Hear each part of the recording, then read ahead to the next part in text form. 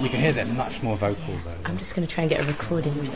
Inside, so we're just underneath them now, and you can see some more of their food being No. left out for them. They don't bite, do they?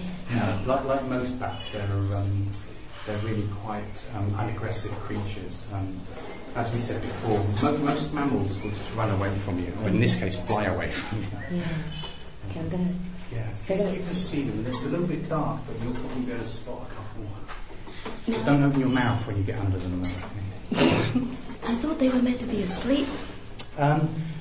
This is another interesting thing about this species, that during the daytime they're quite, they get very restless. And so in their tight little groups that they have on the roofs of the caves, they will start arguing and pushing around and pushing and shoving, and so this is what all this noise is.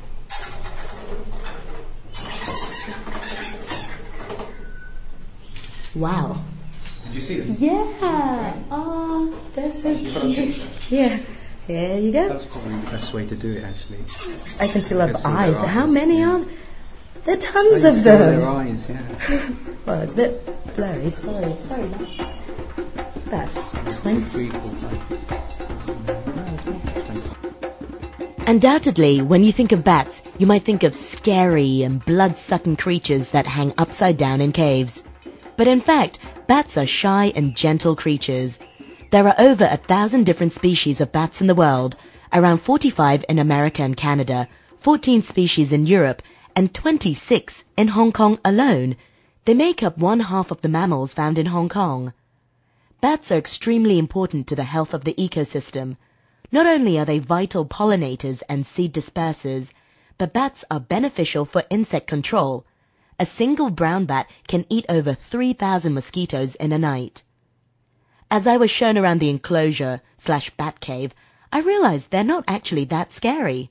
I guess I was with Hong Kong's very own Batman, Gary Ades, who's head of the Fauna Conservation at the Kadorrie Farm and Botanic Garden. He tells me more about the lesional fruit bats, which are the largest species of bat found in Hong Kong. I don't know why I'm whispering, but I feel like I should be quiet around them. I think it's better with this species. I'll tell you about this species. This one is called the lesional fruit bat, the largest bat in Hong Kong. So the body length of this species is about 13 centimetres long. And you remember we talked about the dog-faced fruit bat, how they roost in the trees and they make their tents. Well, this bat roosts in caves, and in Hong Kong it would occupy old abandoned mines, old water tunnels, those sort of places. It's much more vocal than the dog-face. The dog-face all sitting quietly sleeping.